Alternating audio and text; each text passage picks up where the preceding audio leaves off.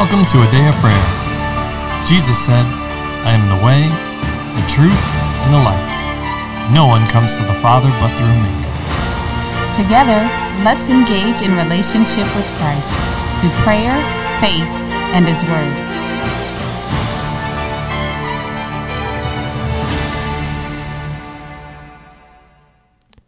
Merry Christmas, everyone.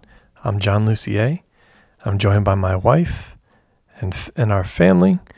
My wife and I are senior pastors and co-founders of A Day of Prayer. And this evening, we just wanted to welcome you to a special Christmas event where we are discussing the Christmas story. And it's probably going to be discussed in a way that you've not heard it before. Because yes, while we enjoy this holiday and we are celebrating the birth of our Lord and Savior, we have to recognize Him for exactly that. It's not just how He's portrayed and perceived as this newborn baby on Christmas. And it's not always about how He's portrayed on the cross while He fulfilled the purpose of His earthly ministry, which was to deliver us from sin, sickness, and disease. But it's that in His life for which He came for. He is our deliverer, our Savior. And the focus is, and the emphasis on the Christmas story, and why we celebrate this special and important holiday, is to rejoice and celebrate in exactly that. He is our Savior. He's our deliverer.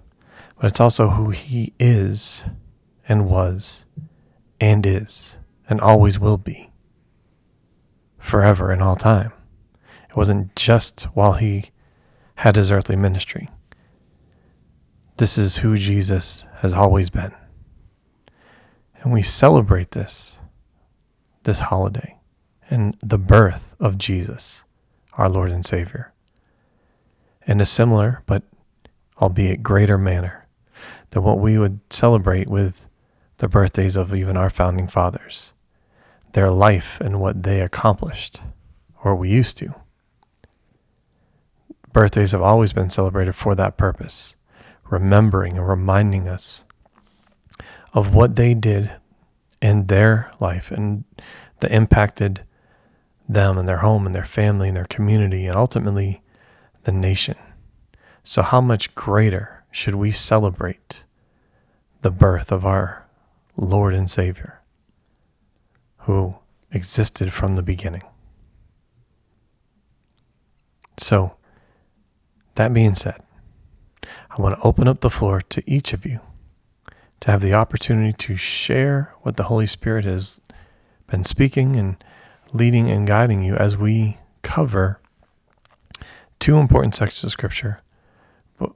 On the first half, we're going to focus on Luke chapter 2, which is the Christmas story, which many of you may have already read to celebrate Christmas. But then we're also going to focus on the second part, which will come from Acts chapter 1, because part of the purpose of the Lord was also to prepare a people, both then, but also today, a people prepared to do His will and His works. It applies to our life today. But for right now, let's focus on the deliverer in Luke chapter 2. So, who would like to begin? I'll go. All right, promise. Okay, so the Lord reminded me of Isaiah 17:14.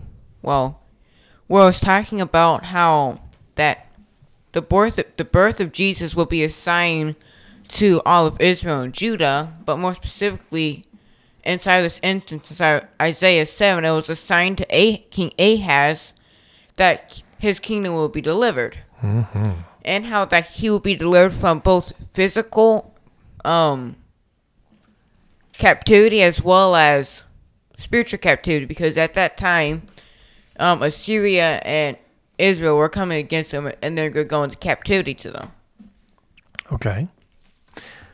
I love that you bring that point up. All right, we find that in Luke chapter 2, right? It begins in verse 8 says, in the same region there were some shepherds staying out in the fields and keeping watch over their flock by night. And an angel of the Lord suddenly stood before them, and the glory of the Lord shone around them, and they were terribly frightened. But the angel said to them, do not be afraid. For behold, I bring you good news of great joy, which will be for all the people. For today in the city of David there has been born to you a Savior, who is Christ the Lord. This will be a sign for you. You will find a baby wrapped in cloths and lying in a manger.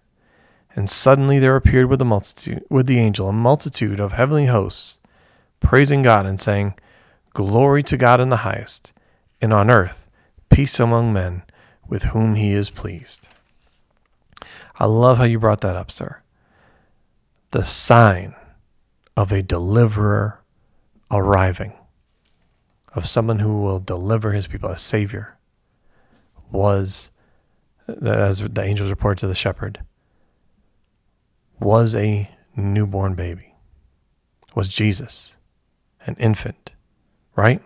Yes. And you brought up the prophecy. So what are the angels saying? They're declaring the word of the Lord, which is now, as we're reading, being revealed to the shepherds. Yes. And then what did they do? They went and searched it out to ensure that it was so.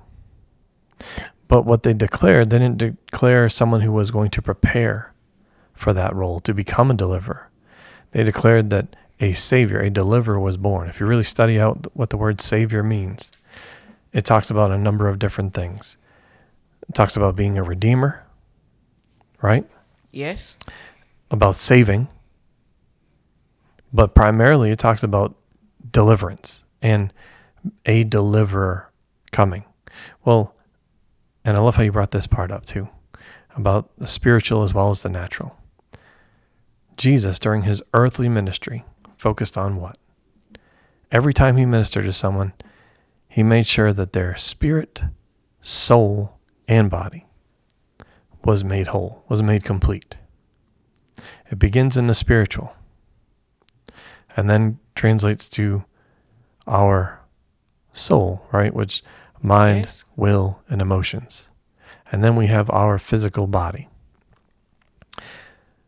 For a deliverer to happen, they have to be strong spiritually, have the strength of Christ spiritually, but also mentally, right?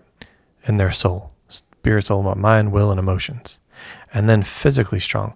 How can a deliverer come if they're weak in any one of those areas? How can they even, I'll say, defend themselves?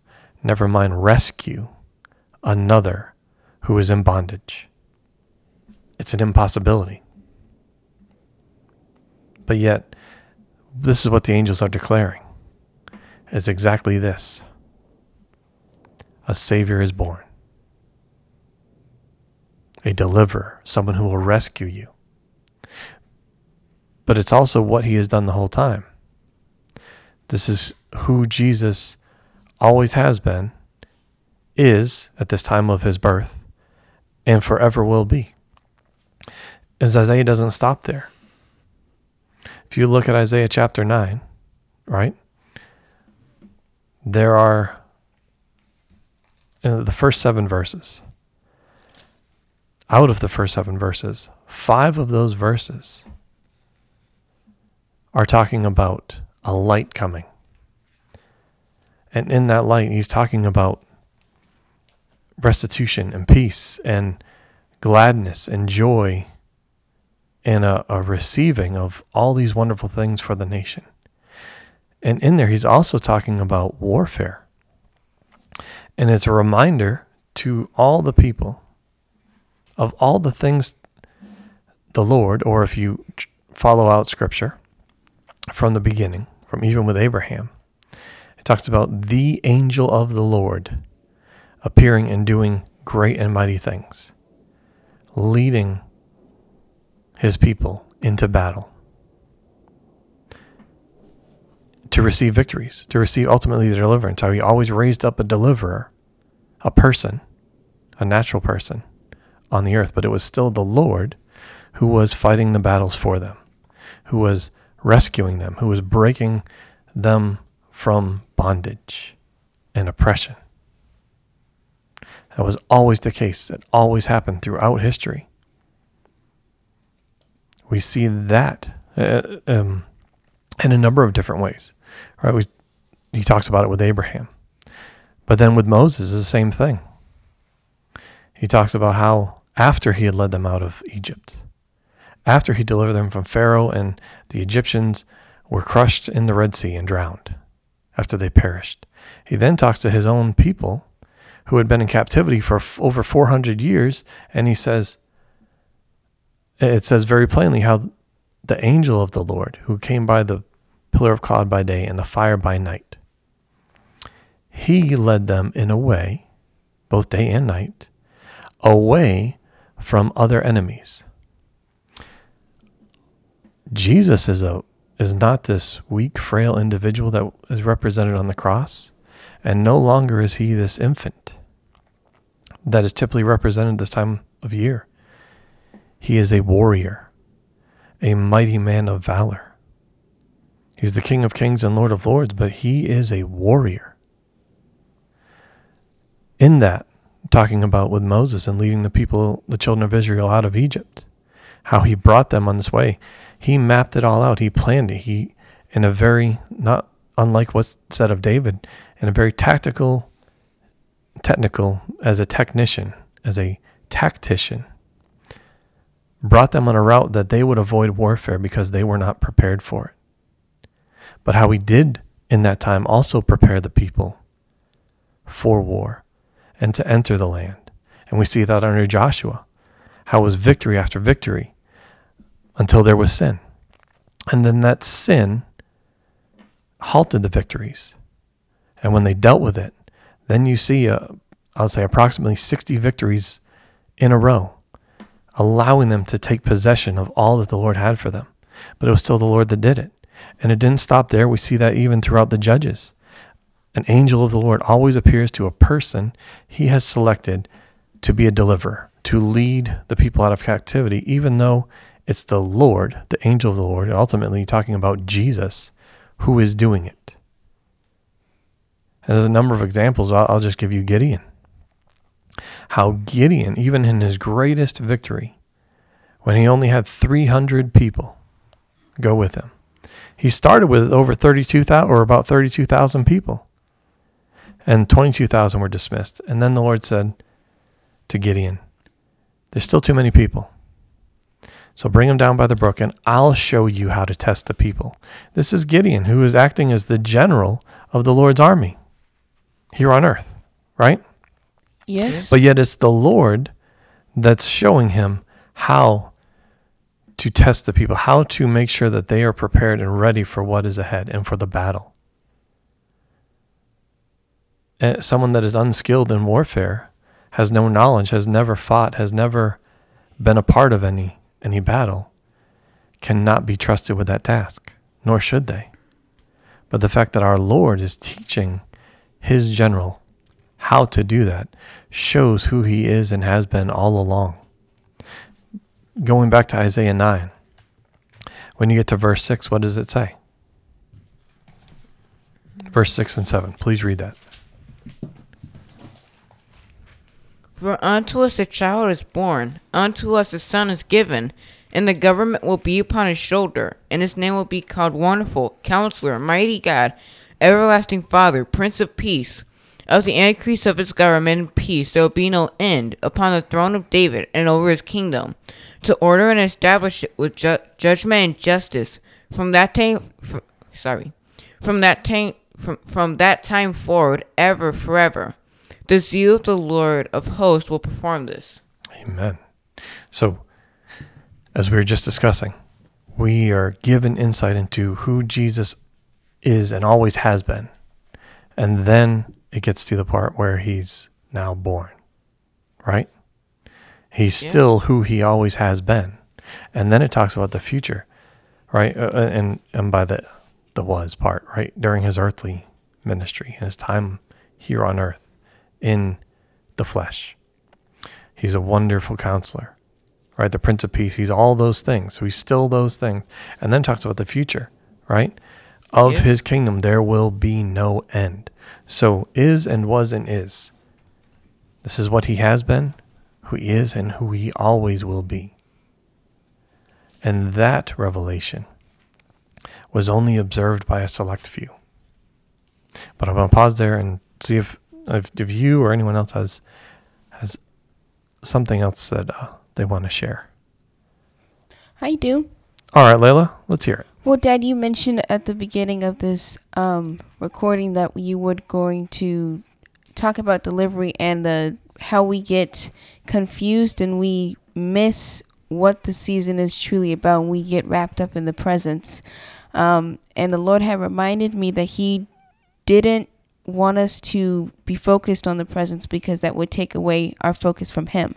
We're supposed to be rejoicing him in the work that he did, as you mentioned about the presidents and the President's Day, not necessarily about the other things that were, done. And God never wanted us to be put into bondage trying to celebrate the season going, I'm doing a good work for you, Jesus. He came to bring deliverance for a reason. If he wanted us to stay in bondage, he would never have come. He would have been perfectly happy sitting up in heaven. But because he did come, we see the proof that he does love us and he does want us to be free. But the only way we can be free is being in him. There is no freedom outside of Jesus Christ. Despite what the world will try to convince you and tell you this is freedom and this is what life is like, no, it isn't. That's what death looks like, and it's trying to masquerade itself as something good, and it isn't. Mm-hmm. So when you're talking about bondage, even today, right? You meant about bondage in the form of debt. That's usually incurred around this holiday. So the commercialization of Christmas as opposed to the true meaning. Is that right? Yes, and even spiritually, how you feel Amen. on the inside and toward God. People think it's about relationships, and yes, it is. But sometimes you try to force someone to love you when they're not going to. But God will love you if you'll come to him. He always does, and he always will. Mm-hmm. And instead of trying to look to the natural to satisfy that need to be loved, just go to him. He'll give it to you for free. Mm-hmm. Amen. And Scripture tells us plainly, God is love, right? Other Scripture tells us to put on the Lord Jesus Christ. Well, if Jesus, he is God, clearly, right? Yes. His name, Emmanuel, which was in Isaiah 7, right? Yes. Means God with us. So we're told to put on God. So put on love. That's putting on Jesus. But I love how you were talking about our perspective and perception of what the holidays mean, what we're supposed to be celebrating. And what we're celebrating is not this infant. It is Jesus and who he is. And who he is has to also come by revelation. In the fullness, right? We talked about him Yes. as a warrior, as a deliverer, as a man of valor, of which is typically found in warfare and in combat, right? And in Yes. our military. So there's a couple examples I want to give you. The first is still in Luke chapter 2. When they go to bring Jesus to the temple, that's Mary and Joseph. He says very plainly, Simeon, the prophet, or not the prophet, Simeon, who's been in the temple, who had a word from the Lord that he would see, he would not die until he had seen Jesus, the Lord's Christ. Mm-hmm. And here is this, again, an infant. He's only 8 days old, right? Jesus is 8 days old in his natural earthly ministry, right? Yes. And it says here in verse 30, "For my eyes have seen your salvation, which you have prepared in the presence of all peoples, a light of revelation to the Gentiles and the glory of your people, Israel." So and then we just read about that in Isaiah. So he's also speaking the words of the Lord prophetically. But he is not looking at it while looking at an infant in the natural. He says he has seen the salvation. That means past tense. It's already happened. He is revealed to him of Jesus, and it's already a done deal. And then in a similar manner, you have Anna, the prophetess, in verse begins in verse 36, but in verse 38 it says this: "At that very moment she came up and began giving thanks to God and continued to speak of him to all those who were looking for the redemption of Jerusalem." What does redemption mean? Deliverance, a saving, a redeeming. Okay. Something. The Lord, Jesus, is our Redeemer. And again, he's our Savior and our deliverer. So he paid the price. He delivered us from, again, sin, sickness, and death.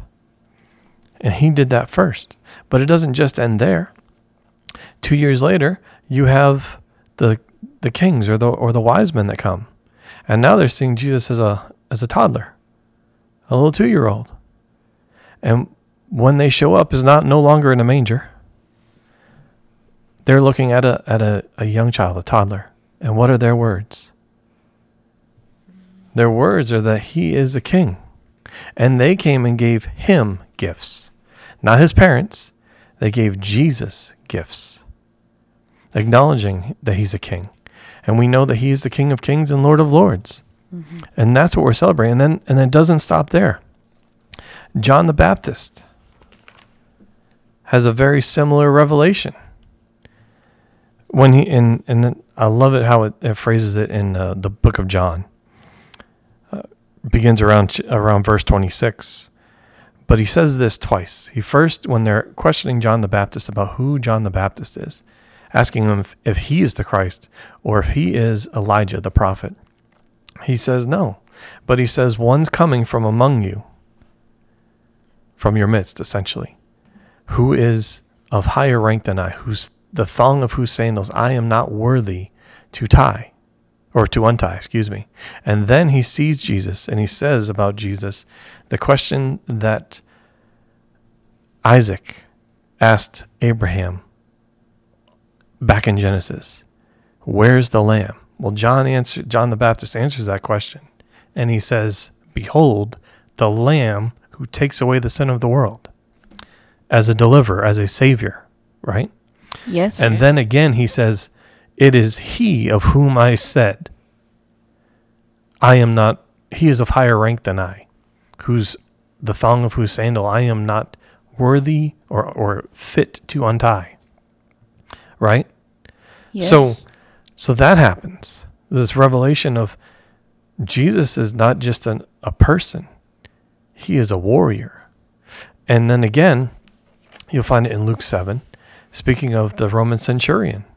He says very plainly, no. Here's the revelation that he had of Jesus being a warrior. He says, I too am a man under authority. And I tell this one to go and he goes, and this one to come and he comes, and I tell this slave to go do this and he goes and does it. All you have to do is speak the word, recognizing, again, Jesus as a deliverer, as a warrior, military to military, right, if you will. Yes. And the authority that he has. And it doesn't end there. Paul also has that revelation in the book of Ephesians. In Ephesians chapter 6, very plainly he starts and he says, actually, there's one before that. When Jesus is standing to fulfill his purpose, which he says to Pontius Pilate, he says very plainly, Pilate asks him, so you're a king? And he says, you answered correctly. And he said, but for this purpose I have come. So in other words, he's telling him, this has been a military operation the whole time. This is why I'm here. This has been, if you will, the campaign, and I have to accomplish this purpose. As a king, as a deliverer. Pilate became afraid.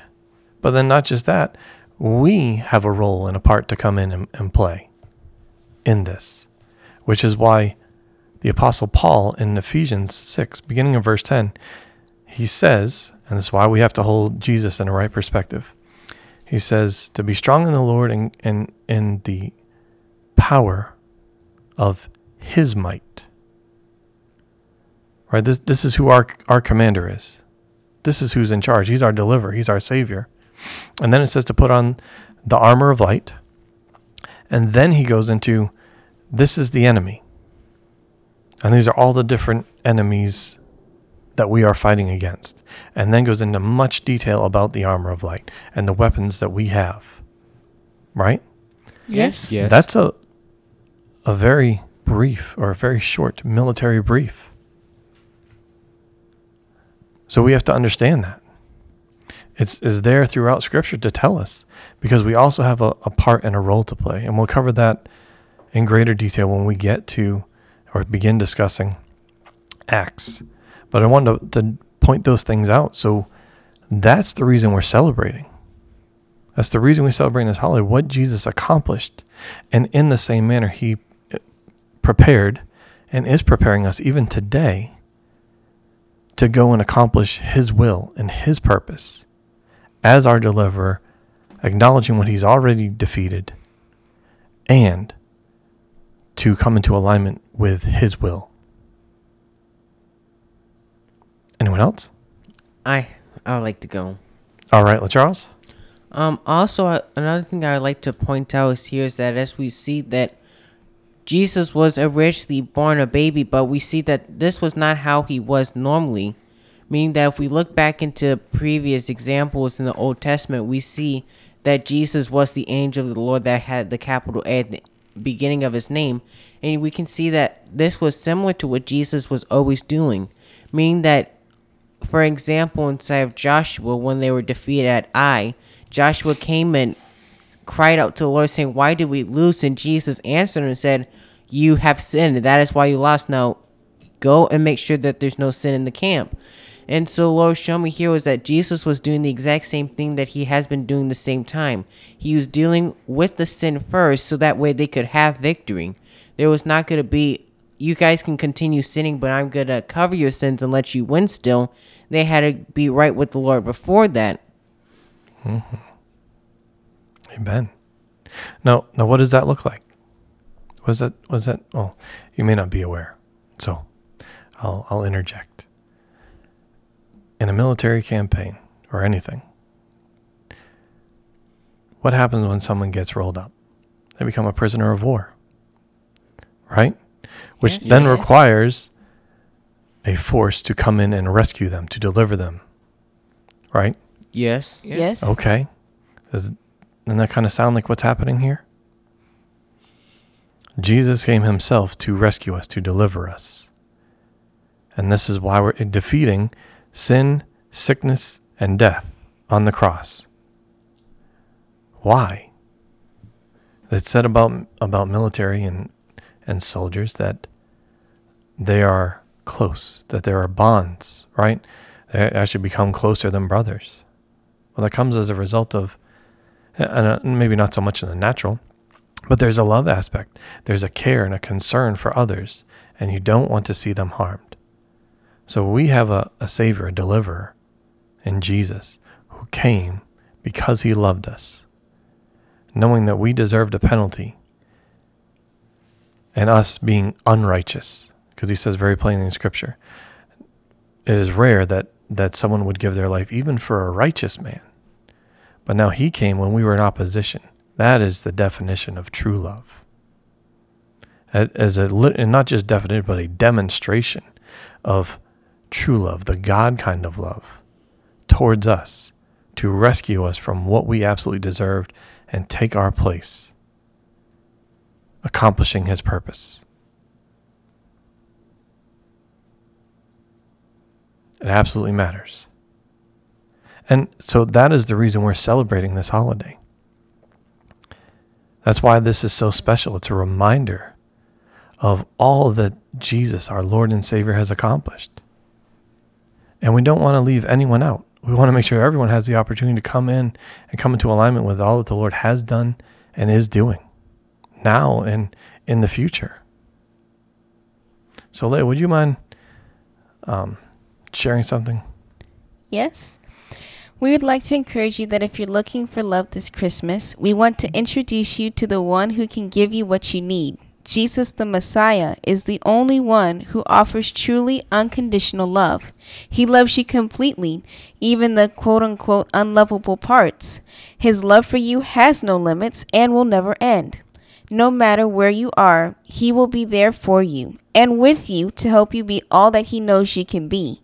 Salvation is as simple as believing in your heart that Jesus of Nazareth is the risen Messiah and asking Him to be your Lord.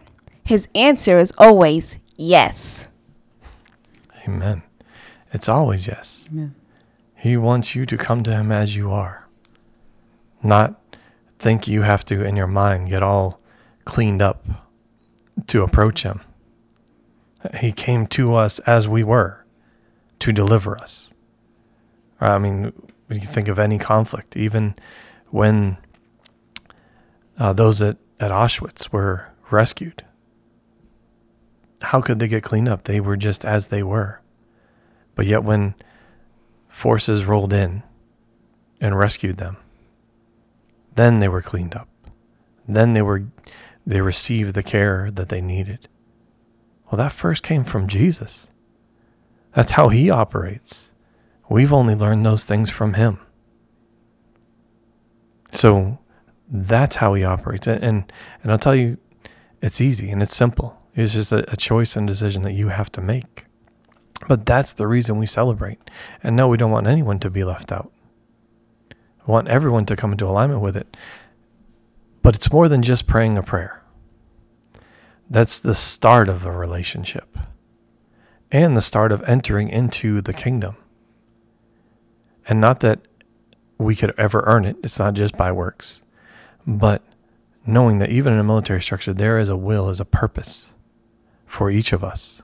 And you are part of that plan and the purpose that He has for your life. Each of you has a purpose and a plan. Just like Jesus, right? He said, for this purpose, to Pilate, for this purpose I came. Okay. Well, that brings us to the next step and the next place, which is after the prayer, after coming into alignment with Christ and His will. Now what? So if we could, unless someone has anything else to share, let's go to Acts. Because that's where we will begin to understand. I'll say what's required of us. And honey, I want you to, if you would, please take the lead on this and share what the Holy Spirit has been speaking to, well, both of us, but you especially and during this time of year. Okay. Can I have someone read for me Acts chapter 1, verses 4 through 11, please? I will. Thank you, LaCharles. And being assembled together with them, He commanded them not to depart from Jerusalem, but to wait for the promise of the Father, which He said, you have heard from me. For John truly baptized with water, but you shall be baptized with the Holy Spirit not many days from now. Therefore, when they had come together, they asked Him, saying, Lord, will you at this time restore the kingdom to Israel? And He said to them, it is not for you to know times or seasons, which the Father has put in His own authority. But you shall receive power from when the Holy Spirit has come upon you, and you shall be witnesses to me in Jerusalem, and in all Judea and Samaria, and to the end of the earth. Now when He had spoken these things, while they watched, He was taken up, and a cloud received Him out of their sight. And while they looked steadfastly toward heaven as He went up, behold, 2 men stood by them in white apparel, who also said, Men of Galilee, why do you stand gazing into heaven? This same Jesus who was taken up from you into heaven will so come in like manner as you saw Him go into heaven. Thank you, LaCharles. Now, I know we typically read these scriptures or reference them around Easter or the resurrection season, but the Lord brought this to my mind and spoke to me about it recently as He was talking to me about the focus of the Christmas season. Now, for the disciples, having seen their risen Savior, watching Him go back into heaven was probably what they thought the most important thing they could be doing with their time. They probably thought this was the thing to do. But the angels that were there had a different perspective. It's almost like they looked at them like, what are you guys doing? Get to Jerusalem because there's a mission ahead. There's work yet to be done. And the next phase of this journey is you being filled with the baptism of the Holy Spirit, so you can go and do what the Lord has commissioned and already asked and spoken to you that he wants done. And he correlated it to me of how we reflect on the manger during this time. I know it seems the most important thing. We celebrate the birth of Jesus because without his birth, we could not have gotten to his sinless life. Amen. And his death on the cross and his resurrection. Absolutely, we couldn't have gotten there. But our gaze and our focus should be pointed and turned in the same direction that his gaze and focus is in. Because after all, we are not above our master. We're not the ones who set the gaze and the perspective and the focus on what's valuable, what's right, and what's most important during this time. So when the Lord left their presence, they spoke to him and asked him a question again about when he was going to restore the kingdom to Israel. And the Lord answered on a different vein than what they were expecting. They were asking about the natural situation, as in, when are you going to kick Rome out of our presence? Physically, we don't want to have to see them anymore. When are you going to get rid of them? And Jesus was talking to them on a supernatural level, on a spiritual level, saying the Israel that he was referring to is the spiritual Israel, the New Jerusalem that we see in Revelation coming out of heaven and being rejoined with the earth, right? Yes. So because their minds were set on natural things, their focus in the moment was on, we're going to see our Savior for the last time. That's why the angels had to remind them, he's coming again. Just like you saw him go, you're going to see him come. Get to work. And Jesus answered on a spiritual level, because that's where his eye focus and his mind is trained to do the will and the work of the Father. He completed the earthly phase. Jesus completed the earthly phase of his journey where he had human flesh just like we do, though without sin, because God is his Father and the sin nature is not a part of him, and he lived a sinless life. But to do the will of the Father was the secret food that he always spoke of. And as we've been discussing, Jesus's role in the Godhead was always the sent one. As you referenced, LaCharles, he's the angel of the Lord, not an angel of the Lord. He's the capital A. And when you see the reference of the angel of the Lord, he always spoke as God. He referenced God, but he also spoke as God, and how the person's faith was delivered, or the expectation. He's God. That's what makes a distinguishing marker. And he is the Lord of hosts. He is the head of angel armies, which is why he said in the Garden of Gethsemane, I could ask my Father for legions of angels right now, 12 legions of angels right now, and deal with this in the physical fight if I wanted to. But that's not God's best. That's not the way the Father wants things done. That's not the plan we're working right now. That last part is the Pastor Kamisha summarization. Yes. But he's always been the sent one. Father God has a role. Holy Spirit has a role. And the Son, Father, Son, Holy Spirit, the Son has a role as well. And his role was to command the angel armies and to be the sent one, to deliver messages of salvation or deliverance, as you were referencing early, John. Mm-hmm. And as we look at him, we should behold what's in his eyesight right now, which is his soon return. And he said, will he find faith in the earth? Will he find us doing the will of the Father? Will he find us doing his will, right? Father, Son, Holy Spirit, the will is, they are one, and they share one purpose, one will. They're not all doing separate things. They're sharing one will. Will he find us doing that? Amen. Does anyone have anything that the Holy Spirit is putting on their heart to share or minister? I do. Unless, go ahead, or do you have questions? Go ahead, Layla. Well, I have something to share. Okay. Mommy, you mentioned about Jesus answering the disciples' question about Israel. And the Lord reminded me that there would have been nothing to restore if it had all been destroyed by the enemy. So we have to occupy until he comes. Mm-hmm. again, I'll say there. Otherwise, there would be nothing to restore. Just be rubble and dust and some other stuff. And for it to be a kingdom, the people and the king have to be of one accord and of one spirit and one mind, which is what Jesus is trying to bring us back to. Actually, he already did the work, but we have to do our part and continue on that journey so that we could be reunited with him in the heavenly community like we were before the world was, and before sin had entered in and, contaminated everything and tried to derail the purpose of God, which it cannot and will not ever.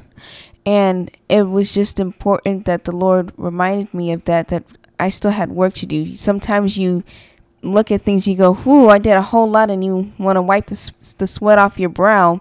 And the Lord's like, you're not done yet. I haven't come yet, so there's still work for you to do. And then you I sometimes get the attitude, well, I did my part.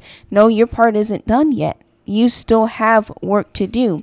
And it's easier to do the work when you've decided that God will be your head and that you will live for him. For Christ I live, and do whatever it is that he told you to do when he told you to do it. But as long as you have your own agenda and your own will in front of your eyes, you will do your own will and your own agenda.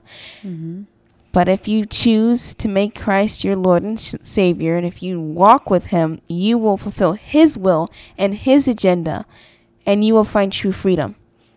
Amen. It's sometimes as humans, it's hard for us to separate in our mind the difference between spiritual life and natural life. When we look at the world around us, we see things, there's buying and selling, marrying and giving in marriage, things, life, what we think is life is just going on. And we forget that the world was created to be good. When God created the heavens and the earth, he said, it's good. Right? Yes. The garden was good. And it wasn't until sin came in through the choice of man and woman in the garden that now caused and gave permission for the devil to come in and wreak havoc, if you will, in the earth, to cause calamity, to steal, kill, and destroy. So all the things that you see before your eyes that are less than God kind of good are a result of the works of the adversary, whether it is weather that is out of its domain and out of control, if you will. It's not doing what it's supposed to be doing, whether it's murder, slander, theft, pestilence, starvation. All of those things are the result of sin. When sin reaches its fullness, it brings forth death. But sin, the author of sin, is the devil. Right?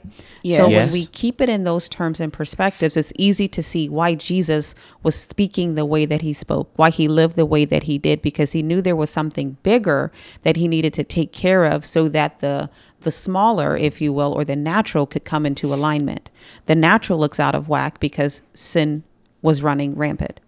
Now, when he said occupy, he also meant for his believers to use our faith and our will and our understanding of the word of God to behave like Jesus behaved in the earth. When there was a storm on the sea, did he go, oh no, the storm? No, he said, peace be still. So as we occupy, we are supposed to, by our spiritual weapons, which you referenced, my love, bring into divine order and subjection to God the things that are out of order. That is not people control. We are given self-control, not control of others. That's witchcraft. That's demonic. That's slavery. That's not what God asked us to do. He asked us to control ourselves and use our spiritual weapons to bring the environment into the state of shalom that Christ gave us the ability to do. Amen. And honey, you brought up a great points. I just want to build off of some of that.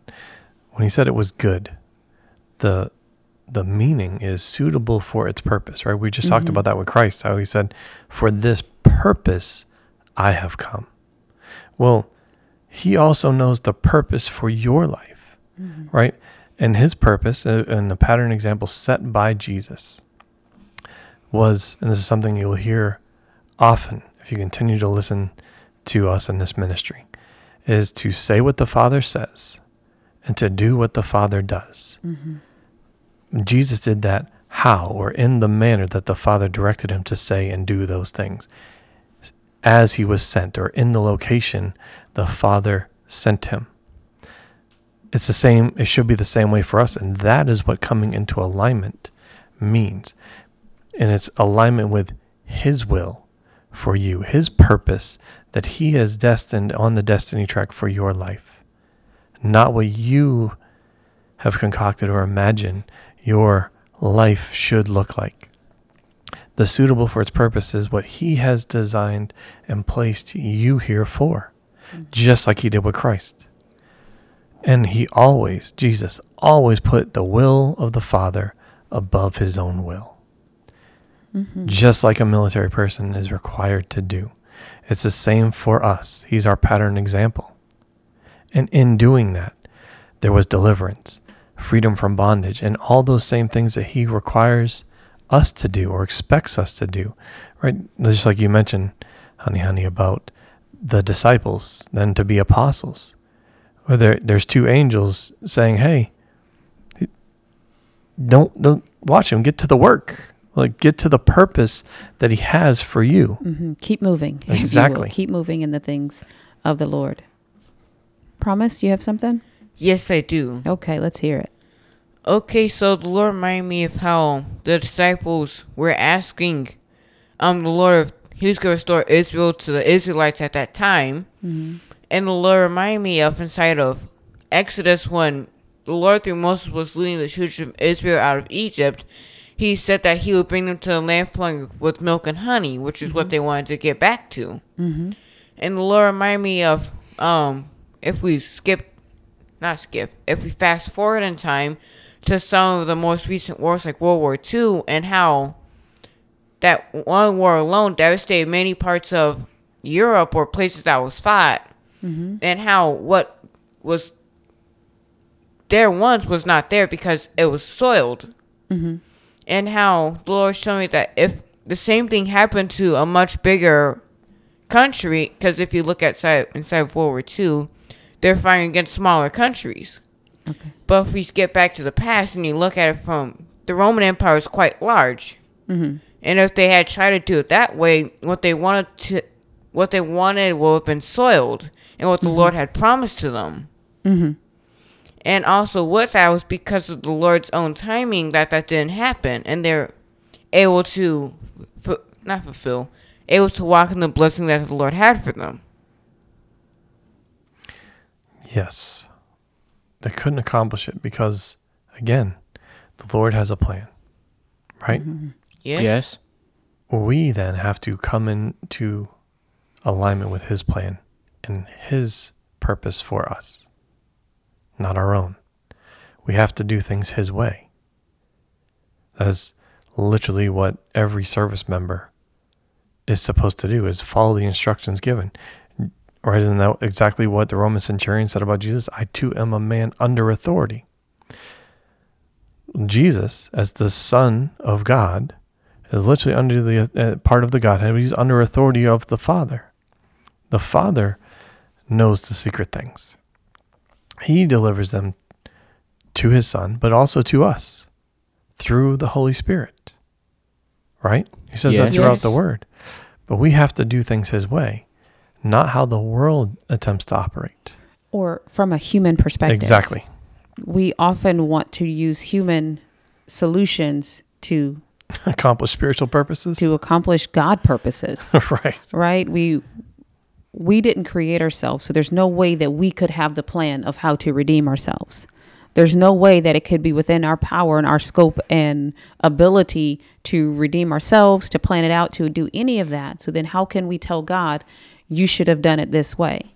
You should do it this way. We know that we have a desire. There was nothing wrong with them desiring to be free, but thinking in terms of the Lord is going to do it the way I think it should be done caused them to miss out on divine understanding and divine appointments, if you will, in some regard. It was kind of like they're walking down the path, and instead of looking straight ahead, they're walking backwards or turned sideways, and they're shuffling versus taking a full stride. So when we think of the Lord, we should think of him in terms of who he is. In Luke chapter 1, John the Baptist's dad, after his mouth was opened, began to prophesy.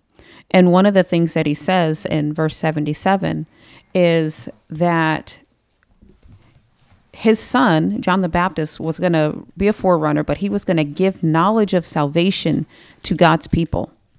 And then they would understand through the tender mercies of God, and that the how Christ was coming into the earth as a dayspring. So I'll read it. It says, to give knowledge of salvation to his people by the remission of their sins, through the tender mercy of our God, with which the dayspring from on high has visited us. So that was talking about John the Baptist setting their focus no longer on getting rid of Rome, because Rome is not your problem. Amen. Sin is your problem. Amen. And not just your problem, specific people, it's the whole world's problem. Exactly. This thing is messed up because of sin, not because of Rome, not because of Bob, not because of England, not because of whoever. You put a country in there or a person's name. It's not, they're not the reason that things look the way they do. And while you're crying out for deliverance and you're thinking it's going to come in a natural way, God said, I'm sending the knowledge of remission of sin as your answer first. That's what he meant, turning the hearts of the father, right, of the children to the father, and the hearts of the father to the children, restoring that correct eyesight and vision, but knowing that this is a bigger problem than what you're thinking. Amen. And that's the reason we celebrate Christmas, because he's already done it. Charles? Okay, one thing that the Lord was also showing me here was that as we see the two angels that were talking to the disciples when they're looking into heaven, the Lord showed me that those were the angels that were first at the tomb and also with the shepherds inside the field. And the Lord showed me was that the reason why those angels kept appearing was to provide man with the way to get back to work. And like if you look at in Luke 2, they're telling the shepherds to say, okay, go look at this baby so you can go and do what you need to do. The Savior has come. Now you need to get yourself right. Mm-hmm. There's not going to be a time where you get freebies. No, that time is past. And you can see the same when he was at the tomb. When the disciples and Mary Magdalene were at the tomb, he said, why are you looking for Jesus here? He's not here. He is risen. Now get back to what you're supposed to be doing. Mm-hmm. And how the Lord just showed me was that it was not to be rude or nasty, but to help them along so that way they can fully enter into what the Lord had for them so they didn't miss out on anything. Mm-hmm. So you're saying there's a prompting that's happening, yes. Both here in Acts with his disciples. There was a prompting for those that went to go visit the tomb instead of just carrying out the normal customs and traditions. And there was even a prompting at his natural birth by the shepherds to go now do the things, right? Lay eyes on him, receive him by faith, and now carry out what he has, his purpose, his plans, his destiny track for you in your life, to be a blessing, not just to yourself and your family and your home and your community, but your nation and ultimately the world. It's the same for us today. Mm-hmm. And actually, I want to invite you into that. I want to invite you in and give you the opportunity to receive him as Lord, as Savior, as your deliverer, and begin that relationship with him. For those of you who'd like to receive salvation, just simply pray this prayer after me. Father, I come to you in the name of your Son, Jesus, and your scripture says that whoever believes in his heart that Jesus is the Messiah and you raised him from the dead and confesses with his mouth that Jesus is Lord shall be saved. And Lord, you said that whoever calls on the name of the Lord shall be saved and will not be put to shame. So today, Lord Jesus, I call on your name and I call you Lord of my life, Jesus. And I say it in the presence of those around me and the presence of you, Heavenly Father, and the host of heaven, and to you, Satan, that you are no longer my Lord, that Jesus is my Lord and he reigns supreme in my life. And I have surrendered my life, my will, and my emotions to his control. And I will do whatever it is that he tells me to do. And after you receive that by faith, you have been made a new creature in Christ. And God has another gift to give you, which is the promise of the Holy Spirit that he told the disciples to wait for. And he said that you receive that same gift by faith, and that you would speak with new tongues and new utterances as the Holy Spirit gives you utterance. So as you receive that by faith, go ahead and open your mouth and speak those tongues, those mysteries of God in the earth, and be free, be released and delivered, and go out and do the work that God called you to. Amen. And if you enjoyed Amen. this podcast today, we just wanted to invite you to come to our website, adayofprayer.org, to connect with us, to also find other podcasts and broadcast teachings to help you, not only in your new salvation, but to help you mature and grow in your walk with the Lord. Amen. And we just want to first welcome you into the kingdom. It's an honor and a blessing, but also let you know that you're not alone in this. And through our website, or just emailing us directly at ministry@adayofprayer.org, you can connect with us. You can ask us questions, and we can develop this relationship and help you and encourage you in your walk in Christ as you go forward in Him and what He's already done. Celebrating what He's accomplished in His delivery, His deliverance, His salvation in your life over sin and sickness and death. That's the reason we celebrate, the reason we rejoice. The cliche saying, "Oh, Jesus is the reason for this season." We hope that by listening to this message, that you are able to now understand fully why that's accurate, why Jesus is the reason for the season, and actually every season. He is God, and He loves you unconditionally. He desires nothing but good for you, to be a blessing in your life, and not just your life, but those around you. We absolutely love you. We are excited and look forward to hearing from you. And if you receive Christ today, please reach out to us, either through our website, again, at adayofprayer.org, or by emailing us directly at ministry@adayofprayer.org. We love you. God bless you. Merry Christmas!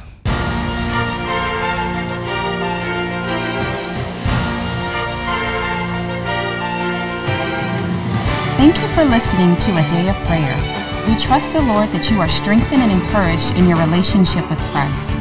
Visit us on our website, adayofprayer.org, where you can check out our blog, find additional study resources, or shop the official A Day of Prayer store. Remember, Jesus said, "I am the way, the truth, and the life. No one comes to the Father but through me." So until next time, take care and God bless you.